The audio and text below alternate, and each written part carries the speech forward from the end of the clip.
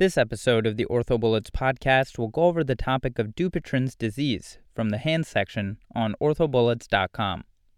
Dupuytren's disease is a benign proliferative disorder characterized by fascial nodules and contractures of the hand. With respect to the genetics, Dupuytren's disease is autosomal dominant with variable penetrance. It is typically seen in the 5th to 7th decades of life. Earlier onset usually means more aggressive disease with higher recurrence post-resection. Dupuytren's disease is seen in a 2-to-1 male-to-female ratio.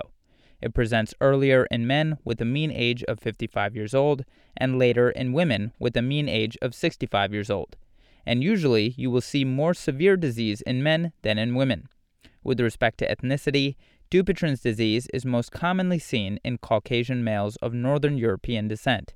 It's uncommon in South Europe and South America, and it's super rare in Africa and China.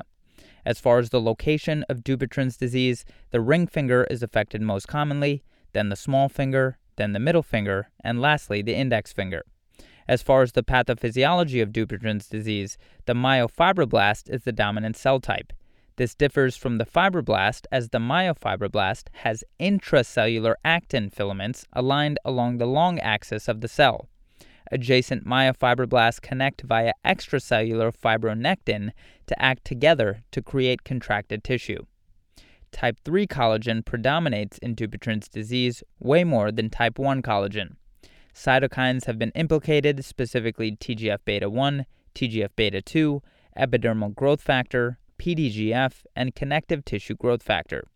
Some ectopic manifestations to keep in mind include Lederhosen disease of the plantar fascia in 10 to 30% of patients with Dupuytren's disease, Peyronie's disease of the dartos fascia of the penis in 2 to 8% of patients, and Garrod disease of the knuckle pads in 40 to 50% of patients. Associated conditions with Dupuytren's disease include HIV, alcoholism, diabetes, and anti-seizure medications. As far as the pathoanatomy, nodules and cords make up the pathologic anatomy. Nodules appear before contractile cords.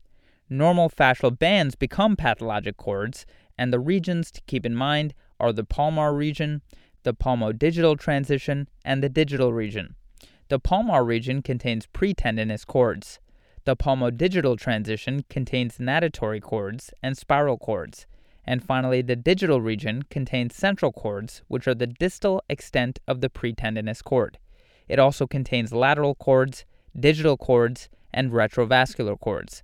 The important cords to remember include the spiral cord, the central cord, the retrovascular cord, and the natatory cord from the natatory ligament. The spiral cord is the most important cord, and it's the cause of PIP contracture. It typically inserts distally into the lateral digital sheet, then into Grayson's ligament. Components include the pretendinous band, spiral band, lateral digital sheet, and Grayson's ligament. The spiral cord travels under the neurovascular bundle, displacing it central and superficially. Again, the spiral cord travels under the neurovascular bundle, displacing it centrally and superficially, which puts it at risk during surgical resection. The best predictors of displacement are PIP joint flexion contracture, which has a 77% positive predictive value, and an interdigital soft tissue mass, which has a 71% positive predictive value. Moving on to the central cord, this occurs from disease involving the pretendinous band. It inserts into the flexor sheath at the PIP joint level and causes MCP contracture. It forms palmar nodules and pits between the distal palmar crease and the palmar digital crease. The central cord is not involved with the neurovascular bundle. Moving on to the retrovascular cord, it runs dorsal to the neurovascular bundle distally. It originates from the proximal phalanx and inserts on the distal phalanx. The retrovascular cord causes DIP contracture. Finally, the natatory cord from the natatory ligament causes web space contracture. What's not involved in Dupuytren's disease includes Cleland's ligament and the transverse ligament of the palmar aponeurosis. Remember, Dupuytren's disease only involves longitudinally oriented structures. As far as the histopathology of Dupuytren's disease, there are 3 stages to talk about: the proliferative stage, the involutional stage, and the residual stage. The proliferative stage is hypercellular with large myofibroblasts and immature fibroblasts. This is a nodule. The proliferative stage is very vascular with many gap junctions, and there is minimal extracellular matrix. The involutional stage is characterized by a dense myofibroblast network, and fibroblasts align along tendon lines and produce more collagen. In the involutional stage, there is an increased ratio of type 3 to type 1 collagen. And finally, in the residual stage, myofibroblasts disappear, leaving fibrocytes as the predominant cell line. The residual stage leaves a dense collagen-rich tissue/scar. As far as the presentation of Dupuytren's disease, symptoms include decreased range of motion affecting activities of daily living and painful nodules. Physical exam will reveal a nodule in the pretendinous bands of the palmar fascia. A nodule beyond the MCP joint is a strong clue suggesting spiral cord displacing the digital nerve midline and superficial, as we previously mentioned. Again, Dupuytren's disease most commonly involves the small or ring finger. The Houston's tabletop test is when you ask the patient to place his or her palm flat on the table, and you can then look for MCP or PIP contracture. Finally, you should also look for bilateral involvement and ectopic associations like the plantar fascia, which is indicative of a more aggressive form, otherwise known as Dupuytren's diathesis. Treatment for Dupuytren's disease can be operative or non-operative. Non-operative management consists of range of motion exercises and or injection of Clostridium histolyticum collagenase, aka Xiaflex injections. This may be attempted, but it's important to realize that the condition will not spontaneously resolve, and so setting the patient's expectations accordingly is also important. Xiaflex has low activity against type 4 collagen, which is found in the basement membrane of blood vessels and nerves, explaining the low neurovascular complication rate. The minimum dose is 10,000 units. You will typically use 0.25 milliliters for the MCP and 0.2 milliliters for the PIP. This will be followed by stretch manipulation within 24 to 48 hours under local anesthesia. You can repeat this at 1 month if the desired result is not achieved. Early efficacy has been seen with injections of Clostridial collagenase into Dupuytren's cords. It causes lysis and rupture of the cords. As far as outcomes, Xiaflex injections are able to correct MCP/PIP contracture to less than 5 degrees. They tend to be more successful at MCP correction than PIP correction. PIP recurrence tends to be more severe than MCP recurrence. Complications are usually minor, and the most common include edema/contusion, skin tear, and or pain. Major complications can occur in 1% of patients, and these can include flexor tendon rupture, complex regional pain syndrome, and or pulley rupture. A needle aponeurotomy is another non-operative modality that can be indicated for patients with medical comorbidities that preclude surgery and for mild contractures at the MCP greater than the PIP joint. As far as the technique, you can perform this in the office using a 22-gauge or a 25-gauge needle, followed by manipulation and night orthosis wear. As far as outcomes, a needle aponeurotomy is more successful for MCP contractures than PIP contractures. However, there is less improvement and higher recurrence rate than surgery in the form of an open partial fasciectomy. Operative management includes surgical resection/fasciectomy, which is indicated for MCP flexion contractures greater than 30 degrees and or PIP flexion contractures. Painful nodules are not an indication for surgery. Skin grafts are rarely needed for primary cases. Indications for skin grafts are severe diffuse disease, multiple joint involvement, and or recurrences. When skin grafts are used, usually the technique involves a full-thickness skin graft. As far as outcomes, skin grafts rarely fail to take, even if placed directly over the neurovascular bundles/flexor sheath. Dupuytren's recurrence is uncommon beneath a graft, and that's an important point to remember. Now, let's quickly talk about surgical techniques in a bit more detail. A regional/limited/partial palmar fasciectomy involves removal of all diseased tissue only in the involved digits. You will dissect from proximal to distal, and incision options include a Brunner zigzag incision, multiple VYs, or sequential Z-plasties. A regional/limited/partial palmar fasciectomy is the most widely used surgical treatment for Dupuytren's disease, and the pros are that the overlying skin is preserved. Postoperative care involves early active range of motion starting postoperative day 5 to 7. Post-op care will also involve a nighttime extension brace or splint. A total/radical palmar fasciectomy is infrequently used. However, the technique involves release/excision of all palmar and digital fascia, including non-diseased fascia.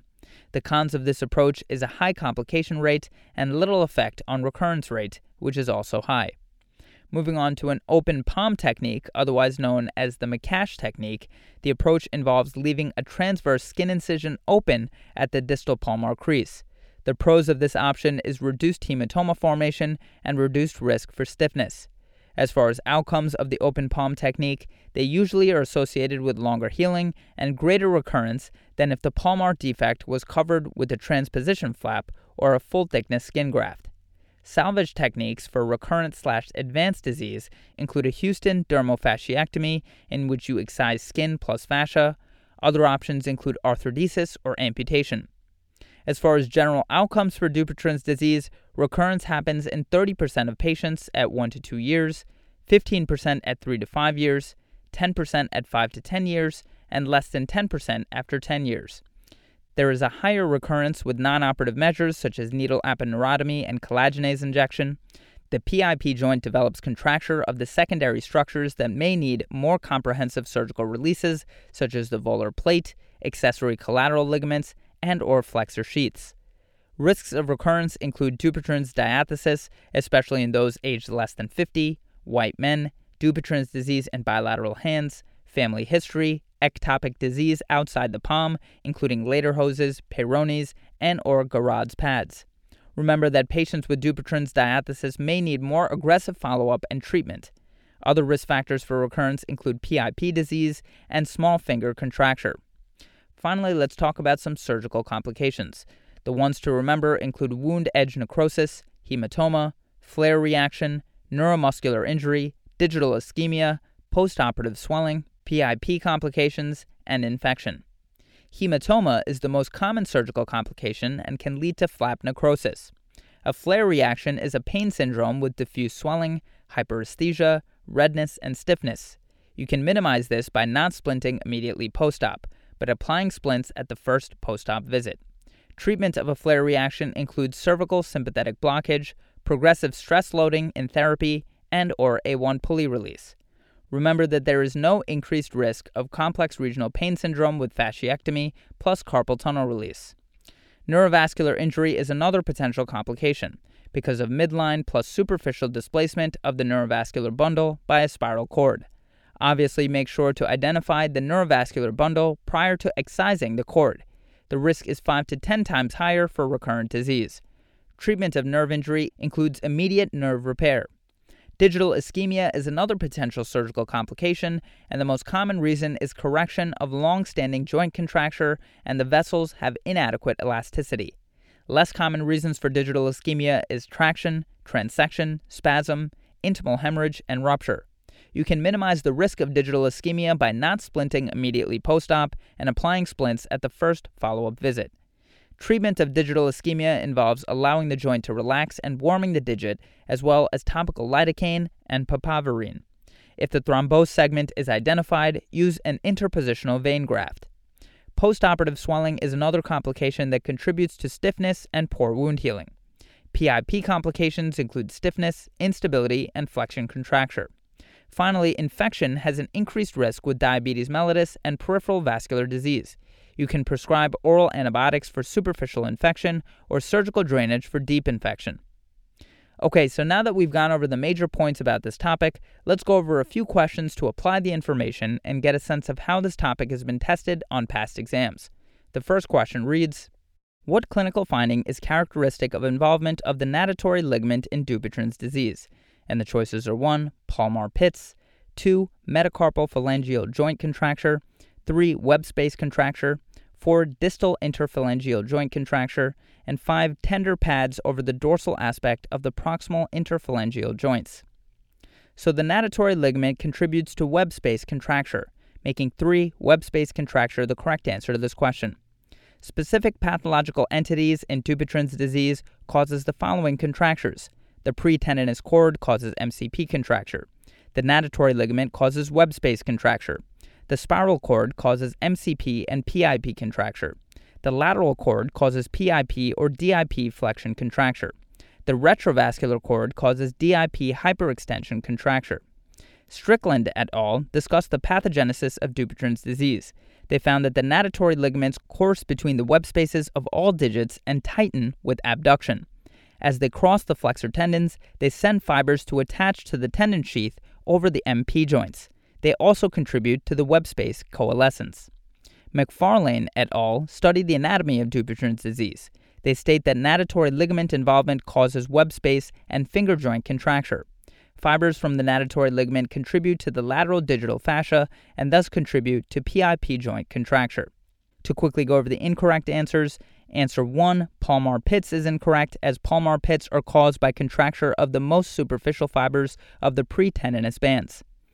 Answer 2, metacarpal phalangeal joint contracture is incorrect, as MCP joint contractures is caused by involvement of the pretendinous and spiral cords. Answer 4, DIP joint contracture is incorrect, as DIP joint contracture is caused by lateral cord involvement. And finally, 5, tender pads over the dorsal aspect of the proximal interphalangeal joints is incorrect, as Gouraud's pads over the dorsal aspect of the PIP joint are a fibroblastic proliferation and are not caused by palmar fascia involvement. Moving on to the next question. A patient with Dupuytren's disease inquires about percutaneous needle fasciotomy and collagenase injections. Which of the following is true regarding these two treatment modalities? And the choices are 1, collagenase injections are more expensive but require fewer treatments than percutaneous needle fasciotomy to achieve the same results. 2, softening of Dupuytren's cords and nodules is observed in cadaveric experiments after collagenase injections but not in a clinical setting. 3, skin tears are seen following percutaneous needle fasciotomy, but not after collagenase injections. 4, pruritic rash and axillary lymphadenopathy may be observed after collagenase injections, but are not typically seen after percutaneous needle fasciotomy. And 5, percutaneous needle fasciotomy has a higher incidence of iatrogenic flexor tendon rupture. So pruritic rash and axillary lymphadenopathy is particular only to collagenase injections. These reactions do not occur after percutaneous needle fasciotomy. So the correct answer to this question is 4. Pruritic rash and axillary lymphadenopathy may be observed after collagenase injections, but are not typically seen after percutaneous needle fasciotomy. Regional subtotal fasciectomy is the gold standard of care for treatment of Dupuytren's contracture. However, because of high complication rates up to 40%, non-operative treatments are attractive. In percutaneous needle fasciotomy, a 22-gauge or 25-gauge needle is used to release palpable/visible cords in the office. This is followed by manipulation and night orthosis wear. In collagenase injections, 0.25 milliliters of collagenase is used for MCP contracture and 0.2 milliliters for PIP contracture. Manipulation is performed the following day under local anesthesia. This is repeated at 4 weeks if the desired result is not achieved. Black et al. Reviewed Dupuytren's disease. They note that recurrence rates were higher for percutaneous needle fasciotomy, that is 85%, compared with fasciectomy, 24%, and conclude that percutaneous needle fasciotomy is acceptable for early disease with less severe contracture and elderly sick patients. Regarding collagenase injections, they note that the most common complications are edema, contusion, pain, lymphadenopathy, and skin laceration. Major complications such as complex regional pain syndrome and flexor tendon rupture are rare. Neidick et al. Retrospectively compared percutaneous needle fasciotomy in 30 patients with collagenase injections in 29 patients. Both groups achieved similar satisfaction, complication rates, and success rates defined as contracture reduction to between 0 to 5 degrees. They concluded that both percutaneous needle fasciotomy and collagenase injections provide good alternatives to surgery. Moving on to the next question. Which of the following patients with Dupuytren's contracture would benefit most from dermatofasciectomy and full-thickness skin grafting opposed to traditional fasciectomy? And the choices are 1, 70-year-old sedentary male with small finger involvement isolated to the MCP joint. 2, 50-year-old male systems analyst with ring and small finger involvement limited to the MCP joints. 3, 65-year-old female golfer with ring and small finger involvement including MCP and PIP joints. 4, 40-year-old female stenographer with middle, ring, and small finger involvement including MCP and PIP joints with 50 and 55 degree contractures of ring and small finger MCP joints respectively. And 5, none of the above, as no difference in outcome has been demonstrated between the two procedures. So dermatofasciectomy and full-thickness grafting has not demonstrated superior finger range of motion, recurrence rate, or patient satisfaction in comparison with traditional fasciectomy. So the correct answer to this question is 5, none of the above, as no difference in outcome has been demonstrated between the two procedures. The main reference from Ula et al. Conducted a prospective randomized study of 84 Dupuytren's cases treated with fasciectomy alone or dermatofasciectomy with full-thickness skin grafting. The question was whether the overlying skin needed to be excised. No difference in clinical outcome or recurrence rate was discovered. Roy et al. Reviewed 79 cases of advanced Dupuytren's treated with radical fasciectomy but preservation of the overlying skin, and then adding full-thickness skin grafting to the open areas once the fingers were extended. They found the results of fasciectomy to be similar to those published for dermofasciectomy. Moving on to the next question. In Dupuytren's disease, the retrovascular cord typically displaces the radial proper digital nerve of the ring finger in what direction? And the choices are 1, palmarly and radially, 2, dorsally and ulnarly, 3, palmarly and ulnarly, 4, dorsally and radially, and 5, directly dorsal. So retrovascular cords are common in Dupuytren's disease and commonly require surgical treatment. Nerve injury in Dupuytren's surgery is an infrequent complication that occurs partly because the digital nerves can be displaced from their normal anatomic relationships by retrovascular cords. The nerves are displaced superficially toward the center of the digit, that is palmarly and ulnarly. The displacement is typically seen at the level of the metacarpophalangeal joint. So the correct answer to this question is 3, palmarly and ulnarly. And the final question reads, all of the following have been implicated in the pathogenesis of Dupuytren's contracture except, and the choices are 1, fibroblast growth factor, 2, transforming growth factor beta, 3, myofibroblasts, 4, platelet-derived growth factor, and 5, CBFA1. So of the answers listed, only CBFA1 has no known role in the pathogenesis of Dupuytren's contracture. So the correct answer to this question is 5, CBFA1. Core binding factor alpha 1, or CBFA1, is an essential transcription factor for osteoblastic differentiation and osteogenesis. To quickly review once again, Dupuytren's contracture is a disease of the palmar fascia resulting in the thickening and shortening of fibrous bands in the hands and fingers. The offending cells are thought to be myofibroblasts and fibroblasts. Growth factors such as basic fibroblast growth factor, or FGF, platelet-derived growth factor, or PDGF, and transforming growth factor beta, or TGF-beta, may signal the overproduction of the myofibroblasts and or myofibroblastic activity of the fibroblasts. In addition, high levels of TGF-beta may hinder apoptosis of the active myofibroblasts, unlike normal tissue healing. Magruder discusses how pathophysiology of Dupuytren's is related to the anatomy of the palmar ligaments. The article discusses the proposed etiology of Dupuytren's with the loss of normal motion between palmar fascial ligaments causes stress concentrations which stimulate fibrous tissue deposition and contracture.